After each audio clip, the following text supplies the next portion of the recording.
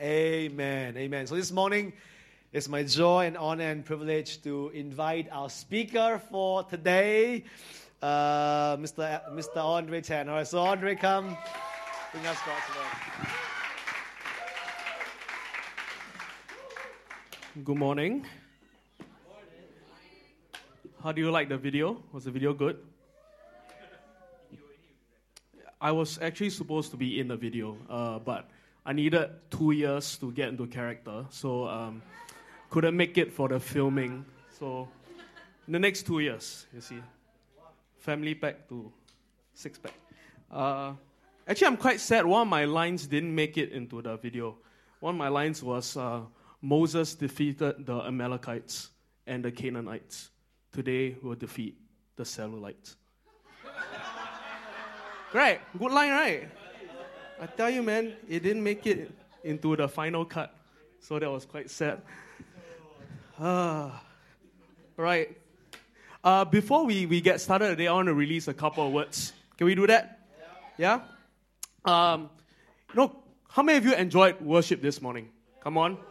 I tell you, man, we are getting there. We spent almost 50 minutes in worship today. You know, that's 20 minutes longer than where we usually go. And it didn't even feel that long.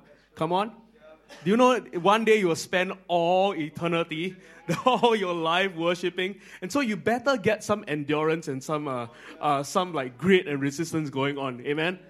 Yeah, and I thought, man, worship was super cool. And like Chris, when you were leading worship, what I saw just melodies flowing out of you. But the way I saw it was I didn't see it as like musical notes, but I saw it as different colors that came out of you. And I feel like the Lord is going to begin to download to you heavenly melodies.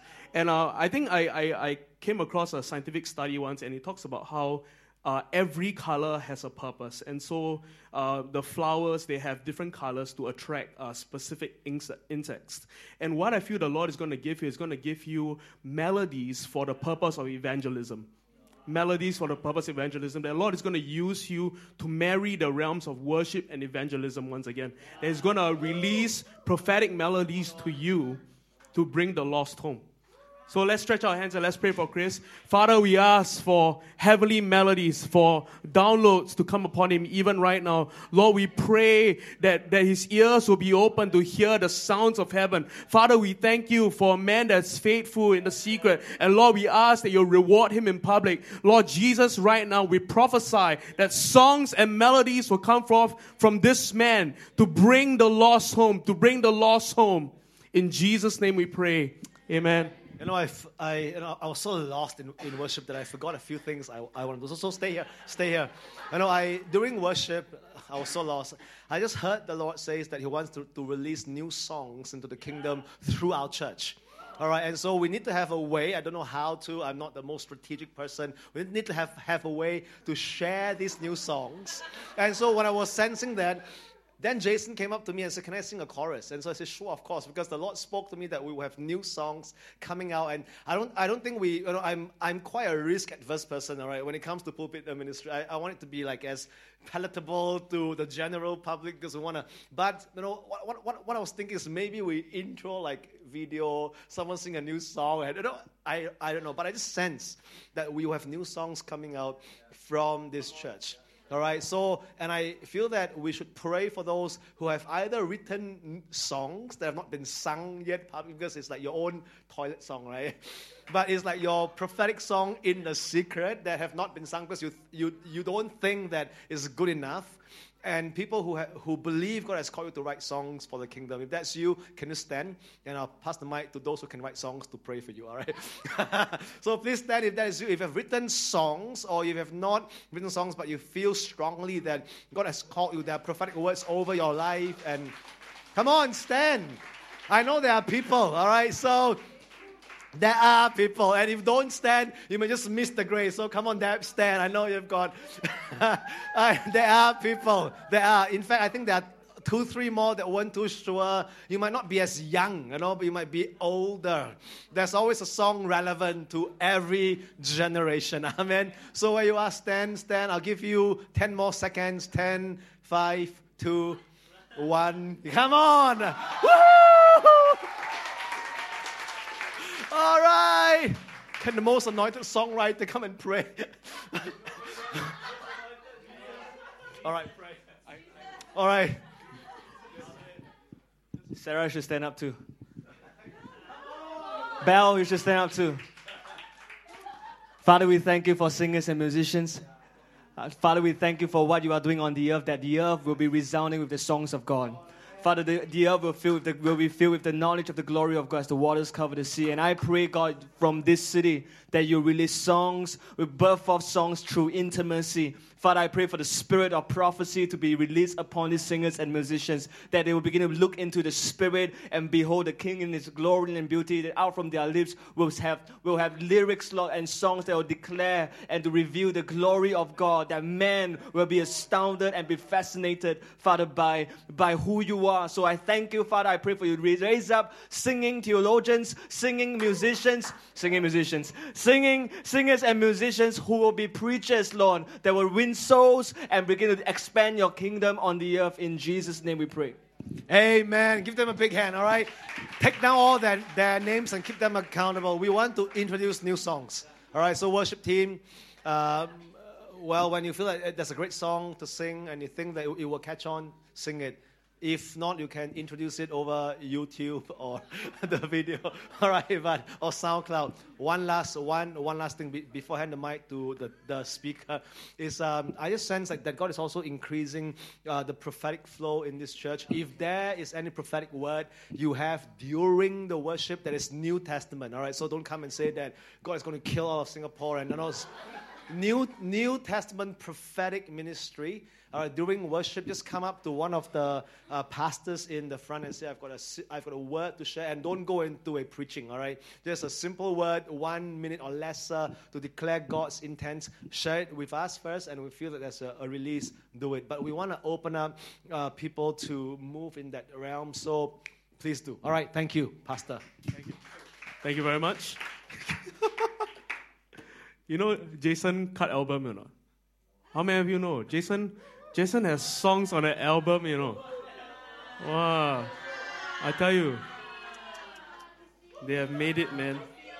You know, so I think what we're going to do is we're going to put up both your songs on the city Facebook. And then what we're going to do is we're going to make plans to sing it in church. How many of you want to sing Christine's song? Come on. Wow. I tell you, man. So fun.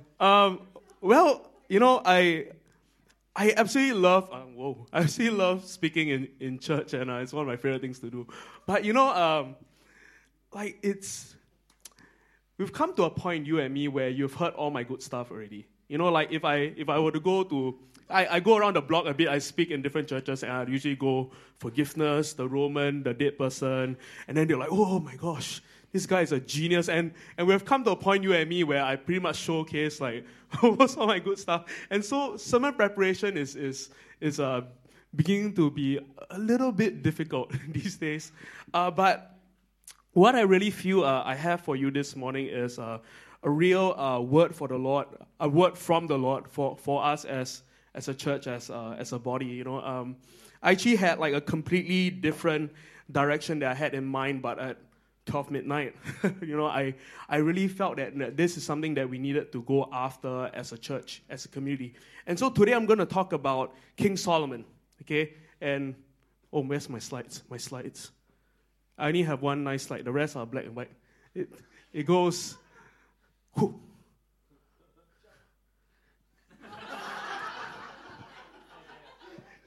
Yeah. I tell you, man, when in doubt, Canva. I tell you, this Canva thing, like they should pay me, right, for how much sales I'm getting them. Okay, today I'm going to talk about King Solomon, and sermon title for this morning is The Rise and Fall of King Solomon. Everybody say Rise and Fall. I don't know whether you do this, but for me, I'm like, when I read the Bible, I always relate to the good guys only. Like when I read about the story of Mary and Martha, I'm never Martha. I'm always Mary. When I read about the story of Joseph and the brothers, I'm always Joseph. I'm never the brothers. I'm always the one persecuted. I'm never the one persecuting. right? And it's a natural tendency for us to do this, amen? Like when we read about Solomon, we were like, I'm like Solomon, I asked for wisdom, I'm such a great person, such a wise person, but we never ever look at the fall of Solomon and look at it and go, hey, maybe I'm susceptible to that as well. I think it's really important that when we read the Bible, when we read about these stories of great men of God, we also pay attention to the ones who failed, the ones who did not succeed, the ones who did not do well, and learn from their life and glean from certain lessons that the Lord is showing to us through His Word. And to ensure that we don't fall into the same traps and we don't get entrapped in the same things. Amen? Come on, help me. And so King Solomon, today I want to spend some time in 1 Kings, and that's it. Today is going to be a bit different. I'm going to just pull out different stories and different passages from 1 Kings. It's going to be like a Bible study, okay? This is a 120 people Bible study. Okay, so let's go. Let's move on. Okay, King Solomon. Okay, everybody say King Solomon. Okay, King Solomon, okay, just a little bit of background on him. He was the illegitimate son of David and Bathsheba. We actually had a workout plan called David and Bathsheba, and we had to veto it. You know, how many of you know that the Aces workout is all biblical theme? Like this is John the Baptist. This is splitting the Red Sea. One of our cell members came up with the David and Bathsheba. It was not appropriate. It goes David, Bathsheba, David, Bathsheba. Forget it. Yeah. And despite of his background, despite of where he came from, he was to become the most illustrious and successful king of Israel. He was also known as Jedediah, which means beloved of the Lord. And his 40-year reign was regarded as Israel's golden age. Okay? It was an age of prosperity and national unity. Solomon was traditionally considered the author of several books. That includes Proverbs, Ecclesiastes, and the Song of Solomon. Jason's favorite book. His kingdom was well run administratively, and if you read the chapters surrounding 1 Kings, you'll read about certain policies, certain reforms, certain things that Solomon implemented that led to the prosperity and success of his kingdom. Solomon was such a wise king. And you know, in Isaiah 60, it talks about how kings will come to the brightness of the rising. That's a phenomenal verse. Okay, imagine, okay, the president of another country coming to our country to sit at our president's feet in order to learn. That just blows me away. That someone of royal prestige, someone who probably lives in great comfort, has every need met, lives in surrounding an environment where everything functions in order to please or in order to supply his needs, his wants, his desire. A man like that would travel from his land to Solomon's land to learn. And Solomon had that. Solomon had kings coming to the brightness of his rising. And it's as documented in 1 Kings that kings and queens would come to learn from Solomon and his wisdom. Solomon's kingdom was of such wealth that silver will be piled on the street. Silver will be piled on the street. Why were they piled on the street? Because they were worthless. They had no value in comparison to the wealth of Solomon's kingdom. Everything was covered in gold. That was how prosperous. That was how well-to-do. It was literally the golden age. It was so wealthy, so industrious, so attractive, Solomon's kingdom. And Solomon was the biblical king most famous for his wisdom. And, you know, the story we read, Solomon had an encounter with the Lord. And the Lord asked him, like, Solomon, what would you ask for me? And Solomon asked for wisdom. Right? And it's such an amazing passage of scripture, but we often forget that God did not appear to Solomon in like a physical form. The story actually accounts for God appearing to Solomon in his dreams. And Solomon had such a love, had such a heart, had such a desire for the Lord that even in his dreams, even when he's asleep, even when he had no control, he asked for the right things. He asked for wisdom. And that was Solomon. He asked for wisdom. And that verse, the verse that we have up there, it says this, and God gave Solomon wisdom and exceedingly great understanding and largeness of heart, like the sand on the seashore. Thus Solomon's wisdom excelled the wisdom of all the men of the east and all the wisdom of Egypt. And that was the nature, that was the extent of Solomon's wisdom. He was such a great king.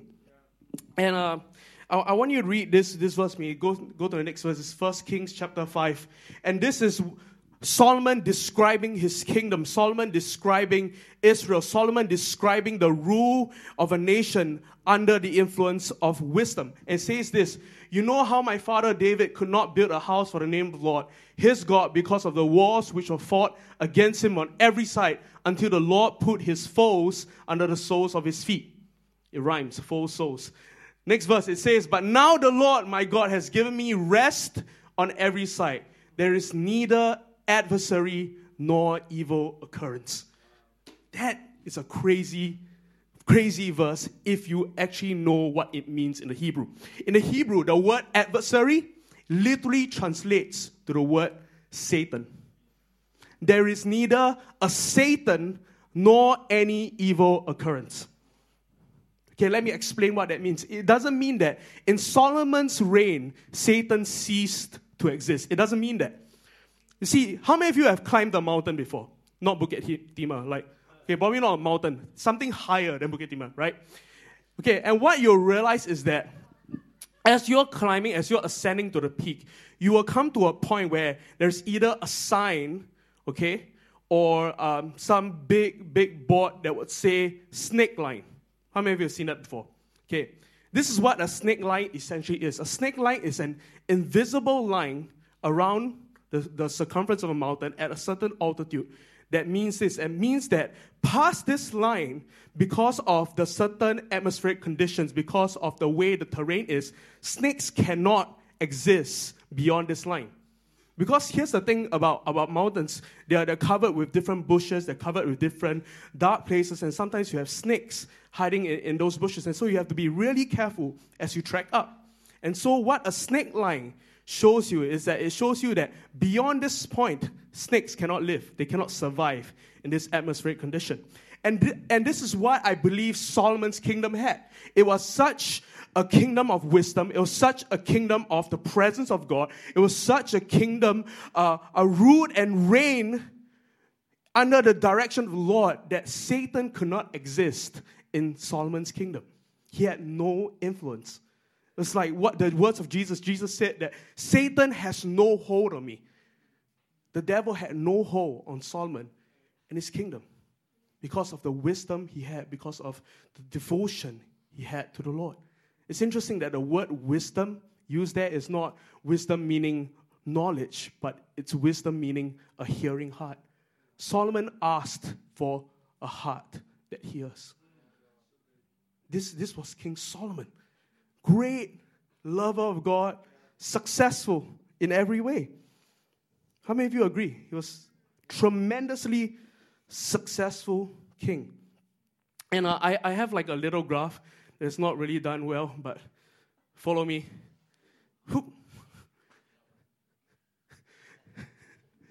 It's a bit laggy, but okay. But I really want to challenge you this morning to go through 1 Kings and look at different chapters. Let me just document what happens, okay? In 1 Kings chapter 3, Solomon asks for wisdom. In chapter 4, okay, it talks about the prosperity of Judah and Israel and how Solomon's wisdom, how he crafted 3,000 proverbs and 1,000 songs. That is insane. 3,000 proverbs and 1,000 songs. I have not crafted a proverb in my life. I'm still trying to... Confucius say. Okay, verse 6. Solomon, chapter 6, it talks about Solomon building the temple. He built this temple and he dedicated it to worship, to the adoration of the Lord, to host the presence of God. And by today's valuation, that temple, based on the materials used, would be worth $60 billion. Crazy. Easily the most expensive building in the world today. $60 billion. Okay, that was how much Solomon's temple was worth. Can you imagine that? It was such a nation of wealth. And in chapter 7, he builds a palace. And this is what the Bible says. The Bible says that he used so much material, and it was so vast, the quantities were so huge that they could not measure the weight of all that was used. It was so much stuff. And Solomon's palace becomes a landmark, becomes something of a great intrigue of the kingdoms of the world. And the kings and queens would actually come to Solomon's palace, look at the different furnishings, look at the way he organized things, and learn and glean, because it was filled with such excellence and creativity. That was Solomon's kingdom.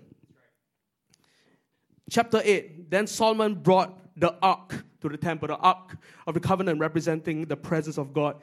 Then he and the whole community of Israel sacrificed so much oxen and sheep that, again, no one could keep count. Okay, now picture with me. Oxen and sheep that no one could keep count, all being sacrificed at the same time. Just the administration of that alone is something to be admired, right? And it was not just him who sacrificed. He had and led a nation who would give to the Lord. That was Solomon's reign. Chapter 10, he had the visit from the Queen of Sheba. And the Queen of Sheba is a queen, is a royal figure from a distant land. And she came to Solomon's kingdom to learn from him. And that was the high point of Solomon's kingdom. How many of you are following me? That was the high point of his rule. That was Isaiah 60 being fulfilled. Kings and queens would come to the brightness of a rising Solomon. And Solomon was at the high point of his kingdom, the high point of his reign. And if you read from chapter 10 onwards, you realize that from that point onwards, everything went downhill. It was almost like he went into a tailspin and he just could not recover. He could not recover, and neither could the nation of Israel. From that point onwards, the nation of Israel was never as successful and prosperous ever again. What happened? What led to that tailspin? What led to that fall?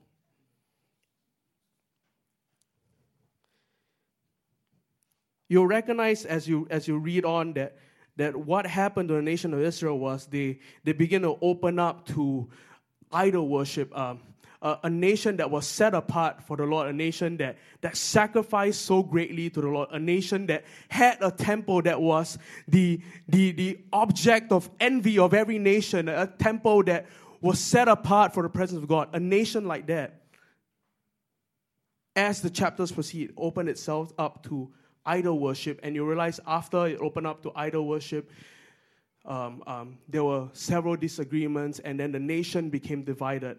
And then afterwards, it just never recovered. That the nation of Israel opened the floodgates to the idols of Molech, Moab, Baal, opened its idols to everywhere. Every high place, every mountaintop, there was an idol there.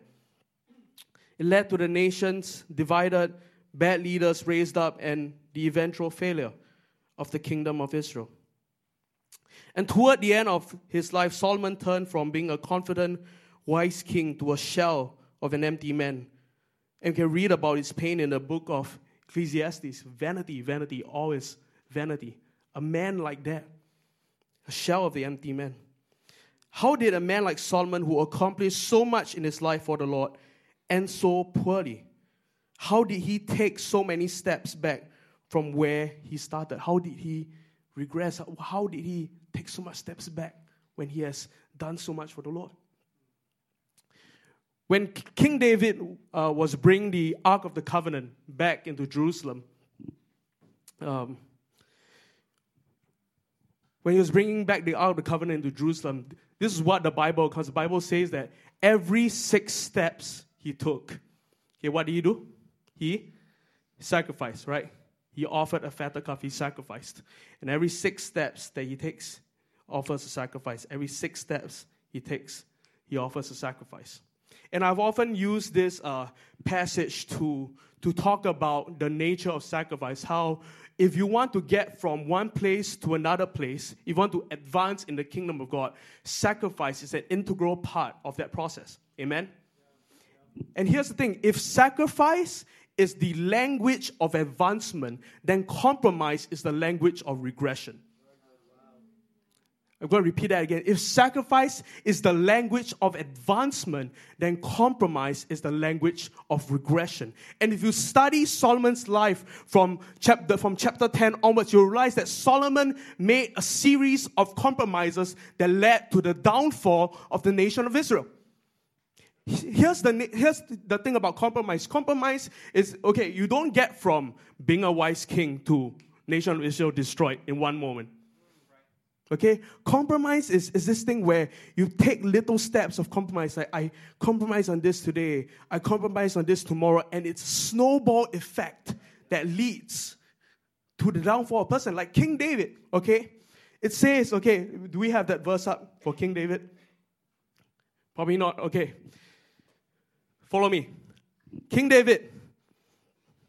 It says this, okay? In the days where the kings went out to battle, David chose to stay behind. Okay? That's it accounts for this in the Bible, that in the days where kings went out to battle, David stayed behind. And what happened after that was, David, as he stayed behind, as he was roaming around, minding his own business, doing his thing, he saw Bathsheba. And then, what happened? He instructed his servants to bring her in, and then he laid with her, got her pregnant. Okay, and then what happened after that? Bathsheba had a husband, and her husband's name was Uriah. And what David ended up doing was he tried to get Uriah drunk, okay, and in order to stage this whole scene and this whole scenario that, it was Uriah that got Bathsheba pregnant, not me. And that thing failed. And what happened after that was, as a last resort, he sent Uriah to the front lines of the battlefield, knowing full well that Uriah was going to be killed. Even though David did not commit murder by his own hands, he committed murder in every way. He knew Uriah was going to die. And so here's what happened. David, in the days where kings went out to battle, stayed back. And that led to the fall with Bathsheba. And that led to him operating in some manner of deception, trying to get Uriah to take the blame for what he did. And then afterward, as a last resort, he committed murder. It's a snowball effect. It starts with a compromise, a tiny compromise. I don't want to go to the battlefield. I'm tired today. I'm going to stay at home. It starts with a tiny compromise. And then it snowballs and snowballs and snowballs and leads to probably the greatest failure of David's life. He committed murder. Crazy. And that's how compromise works. It always starts with little steps, little compromises. And then it snowballs. And you can't recover. How many of you are following me this morning? And so this morning we're going to look at 3 compromises that Solomon made in his life. 3 compromises that Solomon made in his life. And the first thing Solomon compromised on was he compromised on his character. Everybody say character. Solomon compromised on his character. We have the verse up.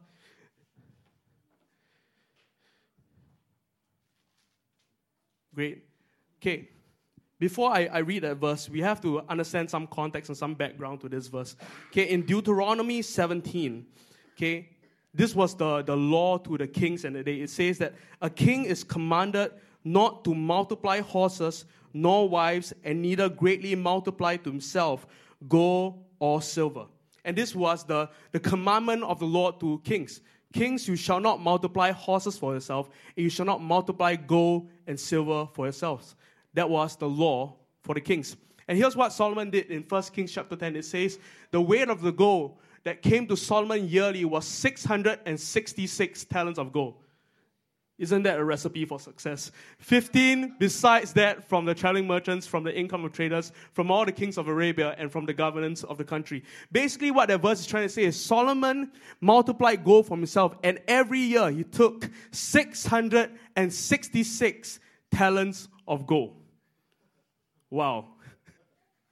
He took it for himself. And we have to understand that part of the promise, part of the prophetic word over Solomon's life was that he was supposed to be a prosperous, successful king. Amen? He was supposed to be wealthy. He was supposed to have all these things. What's wrong with him taking some gold? What's wrong with him amassing wealth? Isn't that part of the prophetic word? Isn't that part of the promise? Might I suggest to you this morning that in the kingdom of God, it's not just about fulfilling objectives, it's not just about fulfilling promise, but it's about the way, the means to which you apply to get to the fulfillment. In Joshua 1:8, this is my favorite verse, it says this. It says, and this is the Lord's instruction to Joshua as he takes on his new appointment as the leader of the children of Israel. And this was what the Lord said to Joshua. He said, "This book of the law shall not depart from your mouth, but you shall meditate in it day and night, that you may observe to do according to all that is written in it. For then you will make your way prosperous, and then you will have good success." How many of you are familiar with this verse? Yep. Okay, in that verse, the word "then," okay, is not how we traditionally understand it, and then. Do these things, and then this will happen. That word "then" is the Hebrew word "oz," and "oz" simply means this. It means that at that time, at that moment, this. And so if we'll replace "then" with that word, it says this. "This book of the law shall not depart from your mouth, but you shall meditate in it day and night, that you may observe to do according to all that is written in it. For at that moment you will make your way prosperous, and at that moment you will have good success." Right there and then we see that the Bible, the kingdom of God, has a completely different definition of success than we do. To us today, success equals to this. It equals to the accomplishment of an aim or a purpose. Right? It's all about meeting objectives. But the Bible defines success completely differently. It says this: if you take the book of the law, you take my words, and you meditate on it, you mutter it under your breath, and you observe to do it, you purpose yourself to do it in all your ways, at that moment, you will have success. For the Bible, kingdom success celebrates intention over outcome. It celebrates obedience. For us today, we measure success by how much we do, by how much we accomplish. But the Bible measures success by your heart posture. How are you posturing? How are you setting yourself to obey the word of the Lord? And that was Solomon's folly. He wanted to accomplish that goal of being a prosperous, successful king at the expense of the word of the Lord, at the expense of the commandments of God. I wonder how many of us this morning, in the pursuit of success, in the pursuit of efficiency, in the pursuit of an accomplishment of a goal, aim, or purpose, have sacrificed the word of the Lord on the altar of success. I want to be efficient. I want to get things done more quickly. Maybe I call the customer rep and scream my lungs out. Be rude to get things done. We are all guilty of that at some point. Maybe the prophetic word over my life is to be promoted. God promised me this position. I'm gonna backstab. I'm gonna pauto. I'm gonna get my way to the top, because that's the word of the Lord for my life. And we're completely mistaken where we think the kingdom of God is all about meeting objectives, and the means don't matter. The means do matter. And when we compromise on the means, it's a slippery slope down a hill of no return. Amen. Can I just camp on this for just a bit? Do you mind? I promise I'll end by 12. I'm so convicted by what the kingdom of God defines as success. You know, in Matthew 7, Jesus warns of a people who will come to him in that day and say, "Lord, Lord, did we not do these things in your name? Did we not prophesy? Did we not heal the sick? Did we not cast out demons?" And then this is what Jesus said to him. Jesus said, "Depart from me, for I do not know you, you who practice lawlessness."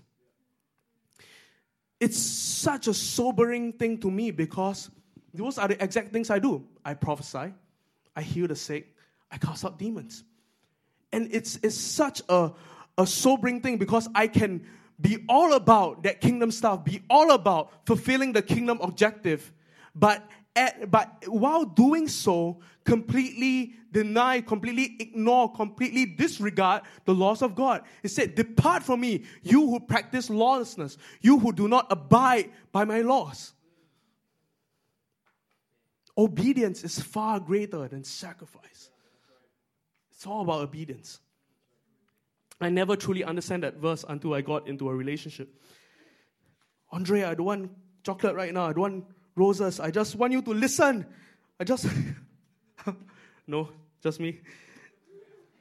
Obedience is far greater than sacrifice. Amen.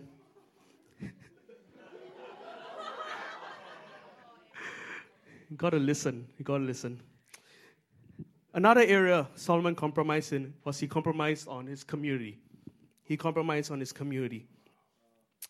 First Kings chapter 11, verse 1-4, it says, Now King Solomon loved many foreign women besides Pharaoh's daughter, who was his wife. He married women from Moab, Ammon, Edom, Sidon, and from among the Hittites. The Lord had clearly instructed the people of Israel, you must not marry them because they will turn your hearts to their gods. Yet Solomon insisted on loving them anyway. He had 700 wives of royal birth and 300 concubines, and in fact, they did turn his heart away from the Lord. This was the origin of Pokemon Go, man. Solomon caught them all. 700 wives, man. 300 concubines. Y'all know a Pokemon Go reference was coming. You have to. I know I phrased it as he compromised his community when this is clearly speaking about his wives. But here's the thing, okay? We're trying to apply the Bible in your lives this morning, right? Most of you will probably, all of you will probably not have 700 wives, but you'll definitely have 700 friends. Okay, Facebook or something. And it's so important for us to understand that community is such an essential part of our journey in maturing as children of God. A pastor once told me, it said, show me who you surround yourself with and I will tell you your destiny. Show me who you keep close to you. Show me who are your friends and I'll show you your destiny. They're interconnected. Isn't it interesting that the man who wrote, the righteous shall choose their company carefully, but the way of the wicked leads them astray, would have fallen into that very trap. Isn't it interesting that the man who wrote 3,000 proverbs will not heed them? I believe everything in the kingdom of God was designed to thrive. Everything that God created was designed to thrive, was designed to function. Like if I were to take a fish, and I chuck it in the water, what would happen to the fish? The fish would swim, right? If I take a bird, probably full-grown bird, and put it in the air, the bird will fly. If I take a seed and I plant it in the ground, give it the certain conditions in it, what will happen? The seed will grow, okay? Fish you put in the water, fish will swim. Bird you put in the air, bird will fly. Seed you put in the ground, seed will grow. Okay. Inbuilt in these entities, inbuilt in the fish is the ability to swim. Do we agree on that? Inbuilt in the bird is the ability to fly. Do we agree on that? Inbuilt in the seed is the ability to grow. Do we agree on that? But how many of you know that your ability is as important as the atmosphere, as the conditions, as the environment that you put yourself in? If I take the fish and I put it in the air, the fish is not going to fly, the fish is not going to swim. If I take the bird and I shove it into the sea, the bird is not going to fly. If I take the seed and I chuck it into a volcano, the seed is not going to grow. Am I making sense? No matter how wise you are, no matter how talented you are, no matter how gifted you are, if you put yourself in the wrong environments, in the wrong conditions, surround yourself with the wrong people, you will not thrive. Am I making sense to you? I yell it until you get it. 11:49. Come on.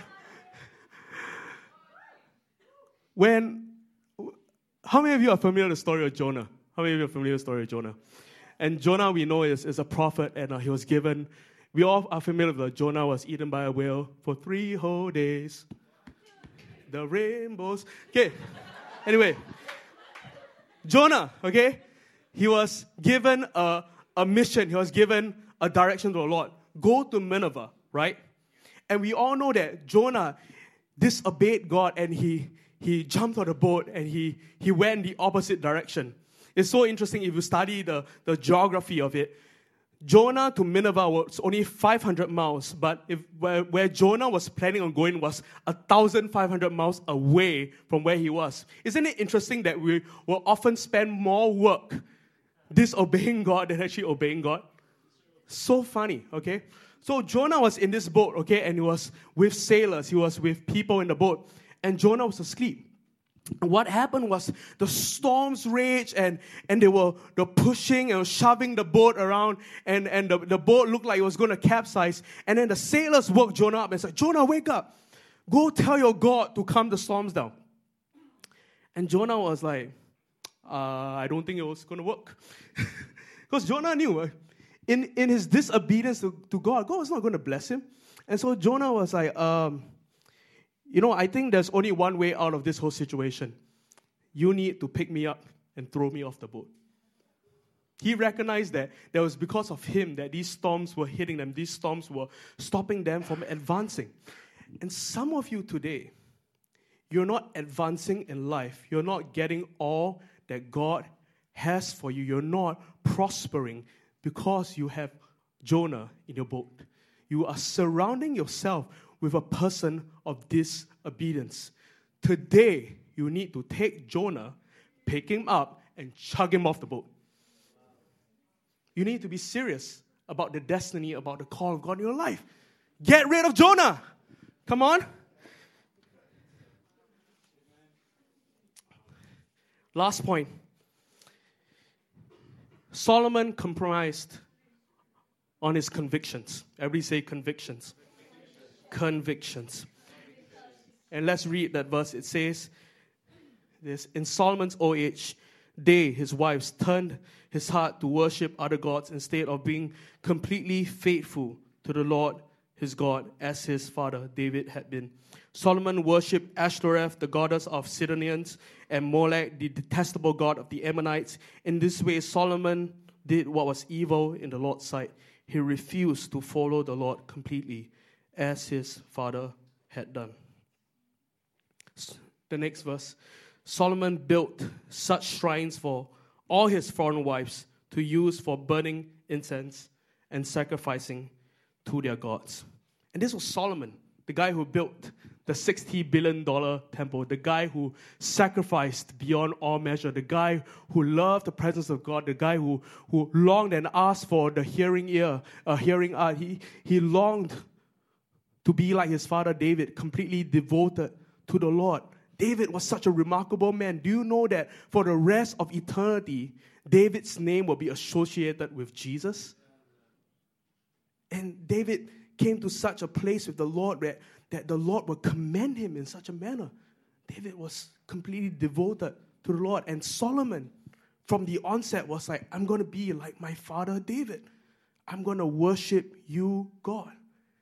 And it was interesting that in that whole conversation, the Lord did warn Solomon about the possibility of him opening himself up to different gods, to false gods. And Solomon was like, no, I'm not going to do that. I'm going to follow you like my father David. This is Solomon, a wise, successful King Solomon. In the verse we read earlier, we recognize that Solomon loved his foreign wives. He loved his 700 wives. He loved his concubines. And what that ended up doing to Solomon was it took his gaze away from the Lord. And he began to love, he began to associate his identity, his personality, himself with his wives. And he loved them so much that he longed to please them. He longed to do things for them. And he recognized that these wives, they all had their foreign gods from their foreign lands. And he was like, I'm going to build shrines. I'm going to build idols so that you can offer incense, so that you can offer sacrifices to your Lord, to your God. And it opened up the floodgates for idol worship in Israel. All because he wanted to please those around him. Isn't it interesting that it's all connected? That your compromise on your community will in turn lead to a compromise in your character. Compromise in your character will in turn lead to the compromise of your convictions. Who you surround with will cause you, in some way, to redefine your convictions. He wanted to please them. He completely went off the deep end and became a serial idolater. It's so interesting, this whole thing about fear of man, pleasing man, that leads to a compromise in convictions. And we have to be extremely wary of that in light of success, in light of pursuing these promises.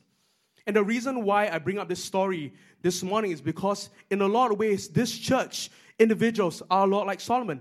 Gifted, talented, beloved by the Lord, have amazing success, are doing super well in life. And we are like Solomon in the sense of we have all these promises, we have all these dreams, all these goals, all these prophetic words, and we are all in pursuit of pursuing these things. But we have to understand as a church that in the place of success and in the pursuit of success, we cannot sacrifice the things that which are sacred to us. We cannot sacrifice the fundamental things which are and is the devotion and affection we have for the Lord. And that manifests itself in our obedience to His commandments. So Solomon, in a bid to please, in a bid to gain favor, lost his conviction. How many of you can say that has happened to me at some point? In a bid to please, in a bid to gain favor, in a bid to advance, I sacrifice my conviction. It doesn't matter. It doesn't matter. Crazy. And the accumulation of all these things, his compromise in character, his compromise in community, his compromise in his convictions was what led to the fall of Solomon and the eventual fall of the nation of Israel. I want to share just one more a thought from the Bible before we close. How many of you are familiar with Jesus? Yeah? He's a great guy. See, Jesus was born to the earth, and he was sent to the earth in really interesting circumstances. And the Bible doesn't fully account for the historical and cultural context of Jesus' day. And we have to understand that Jesus came in a time of the people of God where they were longing for a Messiah figure. They were longing for someone to come save and deliver them. And they had little foretastes of it, but these guys weren't the real messiahs. They would come, they would rule, they would conquer, but in the end, they would end up oppressing the people of God. And the people of God were longing for a Messiah, were longing for a Savior, and Jesus was sent to the earth in that context. When we read about the different messianic prophecies in the Bible, we see a common theme, okay? It talks about the cross, but in a lot of the messianic promises, it talks about there's coming a Savior and a Messiah, and He will rule and reign over the earth, and He will establish His kingdom. If you read Isaiah 9, it talks about the increase of His government and peace shall know no end, and the zeal of the Lord of hosts shall accomplish this.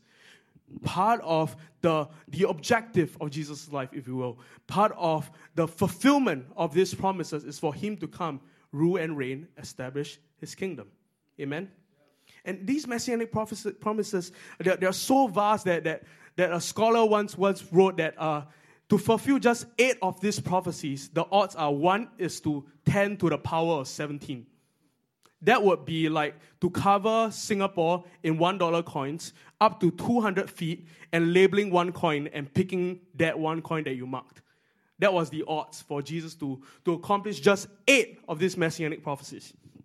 And so we all know Jesus had an objective to fulfill. He had a goal to meet. That was rule and reign, establish a kingdom. In Matthew 7, we read about the temptation of Jesus. Jesus was driven in the wilderness, ekbalot into the wilderness. He was sent there, and in the wilderness after 40 days of fasting, 40 days and 40 nights of fasting, the Bible accounts, and Jesus grew hungry. After 40 days of fasting. For me, it's only like 4 minutes. And so Jesus was hungry, and then the devil came and he tempted Jesus. And these are the three temptations, and I'm sure we're all familiar with that. You don't need the verses up. First temptation, the devil was like, if you are the Son of God, turn these stones to bread. Second temptation, if you are the Son of God, cast yourself down from this high place, and the angels will come and bear you up, that your feet will not hit the ground. And the third temptation the devil tempted Jesus with was, Jesus, if you are the Son of God, Jesus, you bow before me. Really easy. Bow before me, worship me, and I'll give to you the nations of the world. We have to understand the allure of the temptations of Jesus. You see, the devil did not show up to Jesus in a red jumpsuit with a pitchfork and go, aha, I'm the devil. He shows up to Jesus in a lot of ways, in the same way the devil would show up to us, through our thoughts, through certain desires, through certain inclinations he pushes us towards. And he did that to Jesus. And you have to understand that if Jesus were to give in to any one of these temptations, it would be a shortcut to achieving that thing of ruling, reigning, establishing kingdom, or being a person of power. It was like, if you go on the Amazing Race, it's like taking the green fast forward cut and go straight to the finish.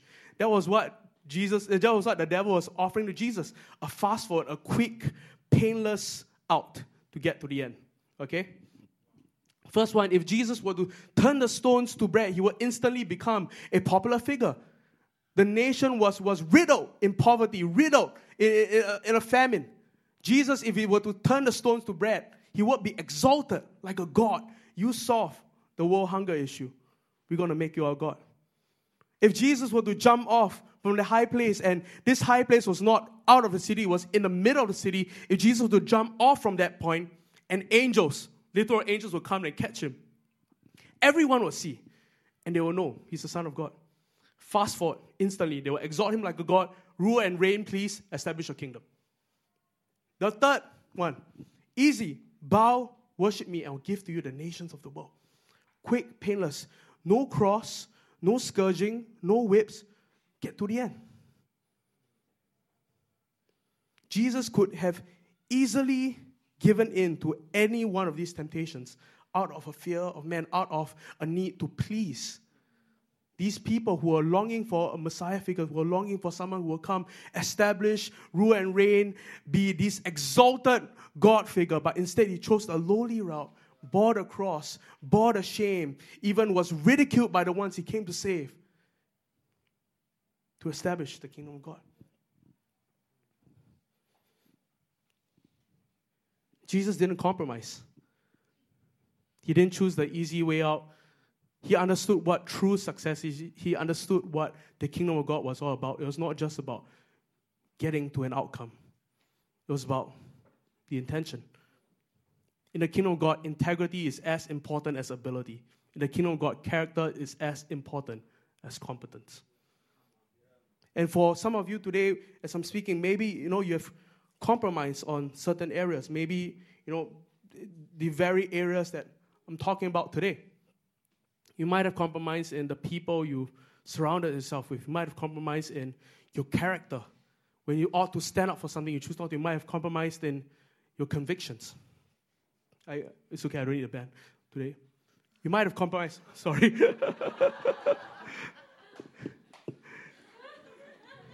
No, I'm not going to give an altar call today. You know where you're at. You might have compromised in certain areas. And as I close today, I want every eye to be closed and every head bowed in this place. Every eye closed, every head bowed.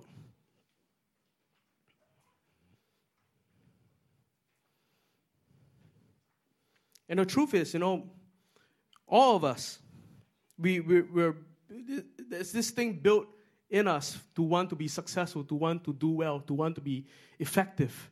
Every one of us wants that the words that was said over the faithful servants, good and faithful servant, you have done well with what has been accorded to you. We want to be successful, we want to be effective. But we have to realize and understand that our effectiveness and us meeting objectives cannot be at the expense of our relationship with God, cannot be a result of compromise. And this morning, as I'm preaching, you know where you are. You know, the things that you have gone through, the things that you probably may have done or may have been tempted to done, and you're asking for grace this morning. You're asking, God, I don't want to live a life of compromise anymore. Or I've compromised in certain areas, and I need to be redeemed. I don't want to go down a slippery slope. I don't want to go down to a point of no return. And the great thing for you and I this morning is that even though King David fell, even though King David compromised, he repented and he was redeemed. And like I said earlier, for all eternity, his name will be associated with the Son of God. And there is grace in the house this morning. There is an anointing that will break off any shackles of shame. And so if that is you this morning, you're saying, Andre, I need grace in my life. I need someone to pray for me to get out of this slippery slope of compromise. I need grace this morning. Can I ask you to gently lift your hands and I'll pray for you? Thank you. I see your hands. Thank you. Thank you. Thank you. Just going to wait for a little while longer. If you have compromised in purity, if you've compromised and you have made a dance with sin this morning, there is grace, there's freedom in the house this morning to break sin right now. I even speak to the spirit of pornography. You are to be broken right now in Jesus' name. No longer that this church will be a pure, spotless, blameless church. I'm just going to give a bit of time to this. If you are still saying, Andre, I want you to pray. I need grace. I need freedom today. I just want to ask you gently lift your hands. I'm just going to wait a little while longer.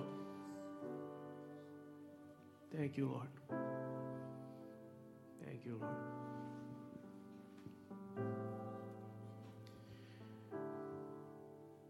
Lord Jesus, we thank you that on the cross you paid it all. Jesus, we thank you that your blood is sufficient for our freedom, for our liberty. And God, we ask for your blood to wash over us even right now in a mighty way, to cleanse every unrighteousness, to cleanse every sin, to break every shame. God, it says that you bore our shame. God, we say we no longer want to live in a place of shame, to live in a place of compromise. We ask right now in Jesus' name that it be broken right now. God, that you will free your people to truly pursue what is success in the kingdom. That is not just about meeting objectives. It's not just about material wealth. It's not just about getting more things. But God, we want to live the life that Joshua did. To meditate on the word of the Lord. To observe, to do all the things that was commanded of us. So that we may have good success. God, we say this morning that we long to purpose to do your will. To obey you. To hear your heart in all ways. God, we ask for your grace to be in this place. In Jesus' name we pray. Amen.